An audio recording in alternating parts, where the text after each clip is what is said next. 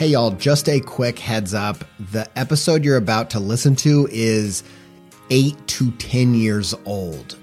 Now, these episodes were intended to be evergreen, and I still believe there's a lot of good information in these early episodes, but I do want to let you know that some of my ideas have evolved over time. Times have changed since we made these episodes, and ultimately, I'd like to think I've grown a lot as an artist and a human, and that these don't necessarily represent my best work or the best of the podcast. If you're new around here, I suggest starting with the most recent episode, or at least go back to around 300 and move forward from there. Enjoy the episode.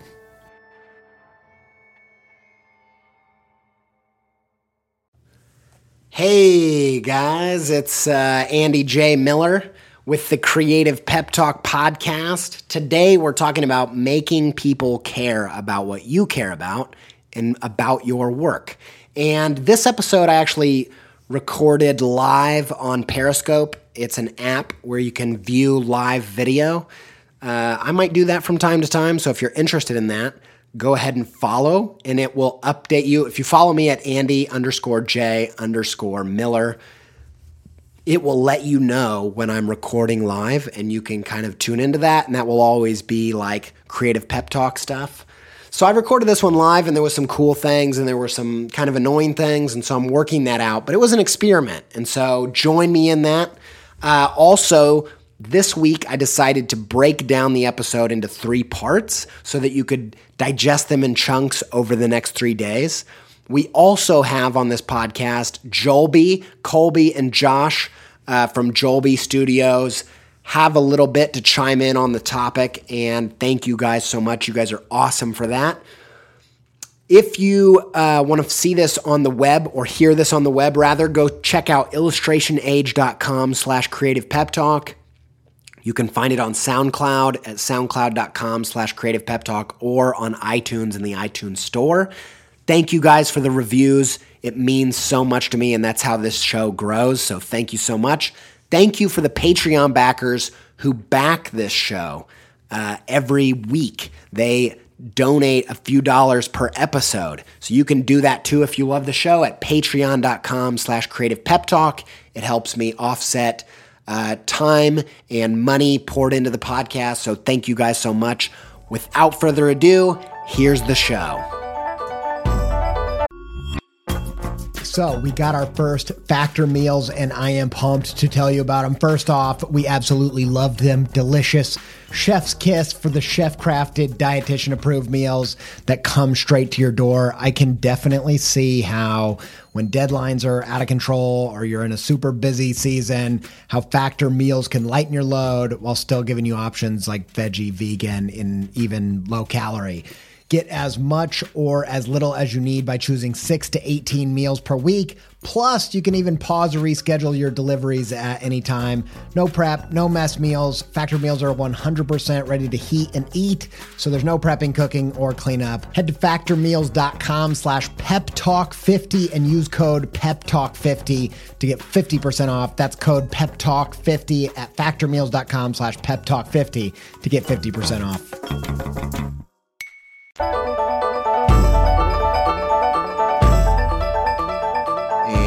Here it goes. All right. It's the Creative Pep Talk podcast with me, Andy J. Miller. Hello. This week, if you're listening on the recording, we're actually going to be doing, my hair looks kind of weird. Sorry. We're going to be recording the podcast and putting it out there live on the Periscope app.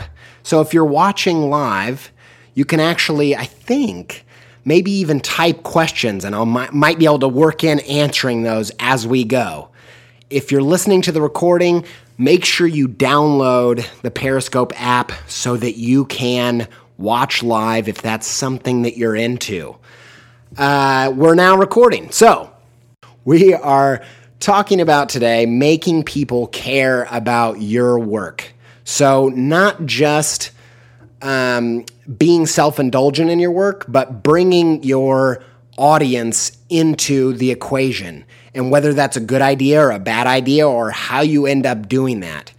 I'll tell you how I started to think about this topic. So earlier this week, I was reading an interview with one of my favorite artists. I'm not going to name them for all kinds of reasons, but I was reading an interview with one of my favorite artists, and I was just starting to feel really jealous, if I'm honest, because, and I don't mean this as a diss at all, but their work had become so self-indulgent in terms of it.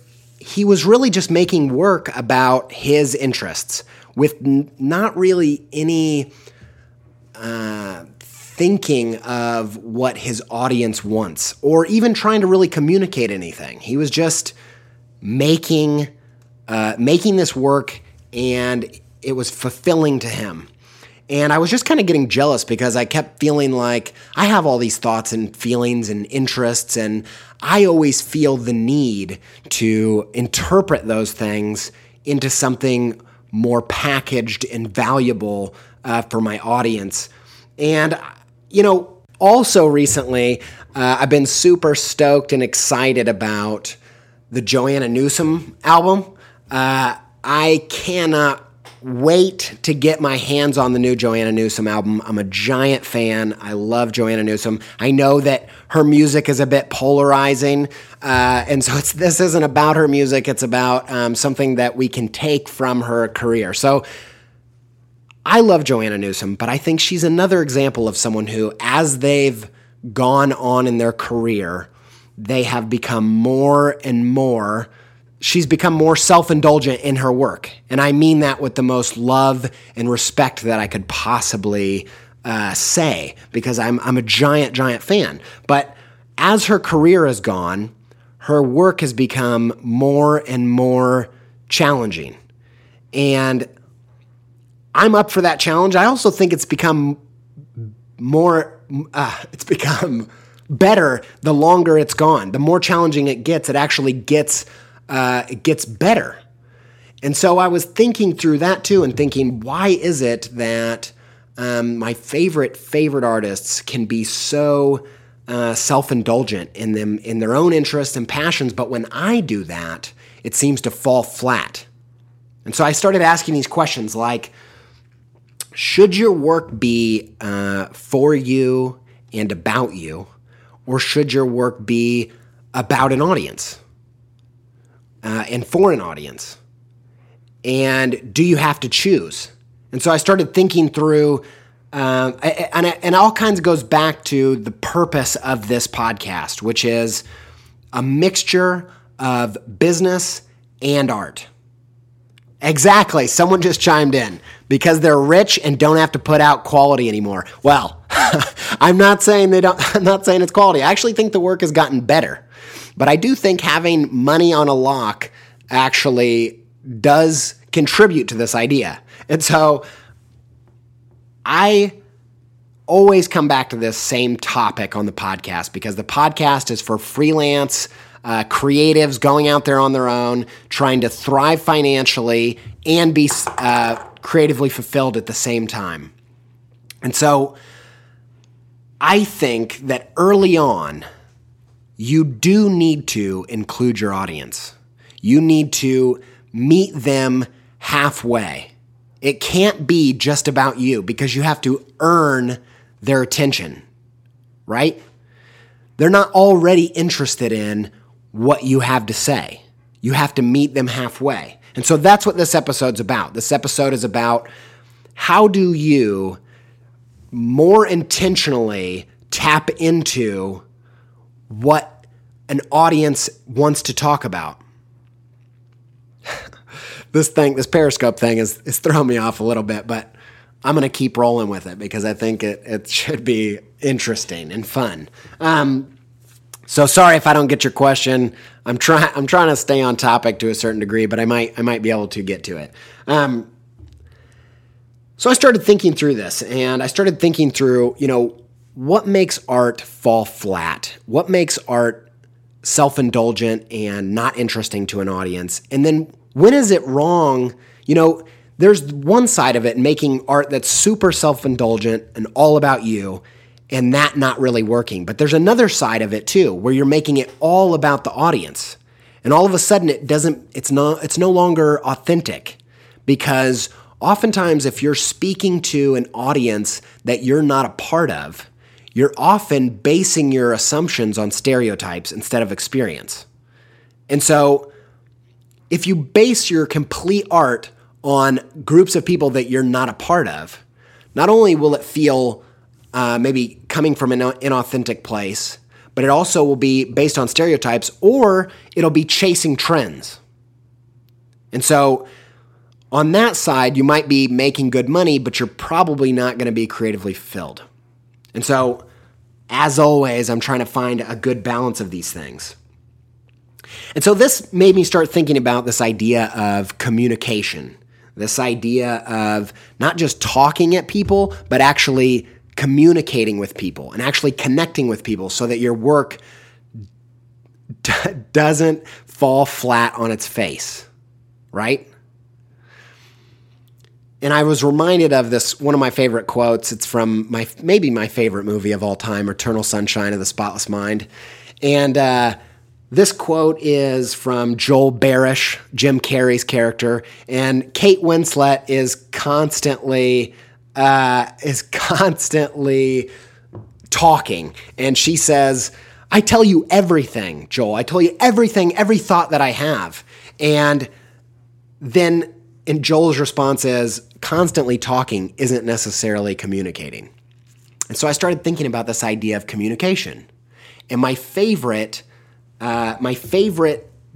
description of what communication is the conveyance or the transference of thoughts and feelings. And so talking can be anything where you're using words, right? You can talk and never communicate. You can constantly talk and never convey, never transfer any of your thoughts or feelings.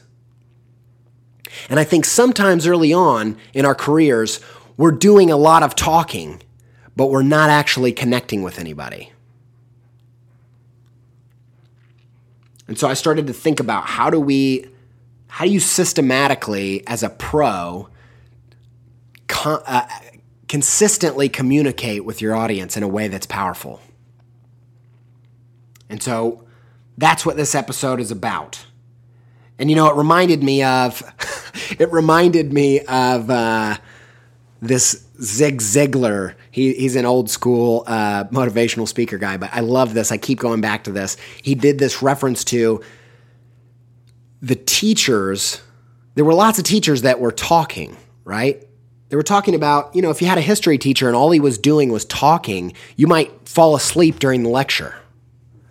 But for the teacher that sold it to you, the teacher that communicated, the person that took their excitement and interest and passion in the subject they were teaching and they transferred it to you, those people actually made a difference. Those people were engaging and interesting, and you were willing to trade your attention to them. And I think as artists, we're in that same boat where attention is scarce and you have these things you want to express, but you have to learn, how can you make other people care? And so that's kind of what we're talking about today. And one of the things that I, as a teacher myself, I can fall into this habit of blaming my students for things not going right. And I think it's actually, I never want to do that because I feel like such a heretic, because one of my biggest pet peeves is when a leader blames their followers for how things are going. And I think in the same way, it's a very lazy thing to do as an artist to blame the audience for not buying your work or engaging or being interested in your work. It's a very lazy way of viewing. Like if it's not hitting, then you're not communicating it right. And I actually got this term, make them care, from Andrew Stanton. He's a bigwig at Pixar. He did a great talk on TED about story, and he talks about no one's just going to automatically care about your character. You have to make them care. And in the same way, no one's going to automatically care about what you have to express. And so I think we get a lot of this creative fulfillment from expressing things that are dear to us. But part of that fulfillment comes from seeing other people respond to what you're expressing and get what you're trying to say. You know, we've all had that experience where we hear a song and it hits us in such a way that we didn't even know anyone else ever felt that before. And that's the power of art to say, you're not alone in this thing. I feel exactly like you, and I'm going to use my art to transfer those feelings to you, and we're going to share that, right? I remember being a kid, and I don't know, maybe I was just really a heavy thinker or something as a kid, but when I remember being in 4th grade and in the summertime, like laying on my back in the grass and looking at the stars in the sky and being just enamored with the night sky, being blown away. And if I was with a friend, being like, isn't this amazing? Like, man, I'm just feeling all these feelings. And I remember just the response of them being very underwhelmed, like just being like, yeah, it's kind of cool, there's stars in the sky. But I remember having this extreme feeling in my gut saying, oh man, this is so amazing. And just saying it with words and just saying, isn't this awesome, wasn't transferring how I felt. And there was something unfulfilling about not being able to share that with somebody. And then I remember also when I was in middle school, I've always had crazy dreams. Every night, almost every night, I have a crazy dream. Last night I had a crazy dream. I dreamt that I painted a American robin in 2 different pages and I was splicing together the pages. Just a really bizarre, weird dream. And every night I have a weird dream and I love sharing my dreams, but if you've ever shared your dream with somebody, as soon as you say, oh, I had the craziest dream last night, you're going to see their eyes glaze over and be like, oh gosh, now we have to listen to this whole spiel about how you were at your house, but it wasn't really your house kind of thing. For somebody who loves dreams, it's a very lonely experience because you never really get to share that with somebody else. And I remember going into school in middle school and every morning in our homeroom being like, oh, I had this wildest dream. I was one of the members of the Seinfeld cast, and it was the last day of shooting, and we were in an alley in New York, and I was saying, guys, we can make more episodes, and Kramer and Jerry just being like, just forget it, man. Just move on. It's over. And I remember saying this and just people being like, okay, who cares? Shut up. But I had this strong, visceral experience that I was desperate to share, right? And so I was trying to, I've learned over time that there are these practices that actually learning craft and learning how to communicate with an audience in a way that you help them care can change everything. Another example I saw recently, I saw these really cool installations where they had strung together hundreds, thousands of white balloons into these cloud formations in the train stations in London indoors. And I thought, man, I love that so much because there have been so many times where you just see this magnificent cloud formation and it just hits you really hard. But if you just take a snap of that with your iPhone and be like, aren't clouds awesome? You're going to get crickets. No one cares about how you feel about clouds, right? And so, but this was a way of taking that feeling, that awe of clouds, and using art to meet your audience halfway. And so that's what I wanted to talk about today. I want to talk about how do you respect your audience and meet them halfway with your creation so that they care about what you're doing. And I think part of it is letting go of your ego. And now if you're listening to this on Periscope, you're not going to see this part, but I'm going to splice it in later. I have a really nice clip from the guys, Josh and Colby of Jolby, and they're going to be talking about letting go of your ego. And so if you're listening to the podcast, I'm going to put that in now. But if you're watching Periscope, you're going to have to just check it out on iTunes. Hi, we're Josh and Colby from Jolby and Friends. And when we first started working together 11 years ago, we both really liked the idea of coming together and losing oneself to create something as a team. And thinking that way allowed our egos to dissipate and have something that we can do together and make something great.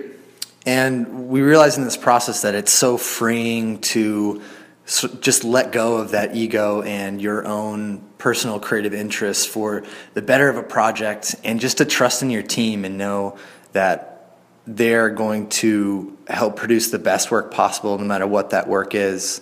And the more you do it and the more you practice it, you just realize how much more rewarding it is, the feeling of accomplishing something together versus just on your own.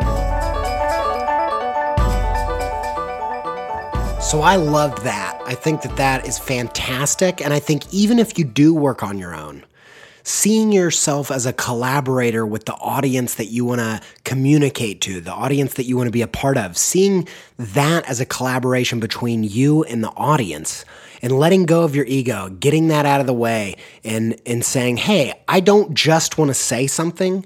I want to listen to what you're saying, and I want to combine it with what I'm saying and make something that we can both be really excited about. And so I love that. I think that's fantastic. I'm really compelled by that. Thank you so much, Josh and Colby. It means a ton to me that you take time out to be on the podcast. I think if you don't know Jolby, go check out their work. It is fantastic. They're doing some of the most interesting stuff in our industry, in the illustration and design industry. I think that especially as a business model, I'm just blown away and fascinated by two guys getting together, making some really interesting stuff. And then also now they're hiring other people, or they have been for a little while, and they're doing branding projects where there's a lot of illustration involved and logos. And I just think I'm just totally inspired by that whole concept. I love the idea of illustration and design, blurring those lines again, going back to the old commercial art days where, we had people like Paul Rand and Saul Bass doing the logos, but also doing all the illustrations. I just think that's super exciting. Their work is just really, really exciting. I'm so glad that they're doing what they're doing. I had the honor of meeting those dudes back in Portland last summer at Icon. Nicest guys in the world. Couldn't be more thrilled to have them on the podcast sharing some of their brilliance. So thank you guys. You guys are awesome. I've broken this podcast up into 2 parts. You're going to get the next part tomorrow. I'm just experimenting with Periscope, experimenting with breaking these down into smaller, more digestible chunks, and spreading them over a few days just to spread the pep a little bit thinner across the week and see if that is effective. So let me know. Let me know if you like that. Let me know if you watch Periscope and you enjoyed that. Next time I record it on Periscope, I'll probably take questions at the end. And then, so if you're into that or you want to ask some questions, that might be a way to get that in there. So be mindful of that. Again, thank you guys. Thank you, Illustration Age, for sharing the podcast. Thanks for the iTunes reviews. Thanks for the Patreon backers. Thanks for all the excitement about the podcast. It means a ton to me. I will be back tomorrow with the second part of this episode. Until then, stay pepped up about your work. Thanks, guys.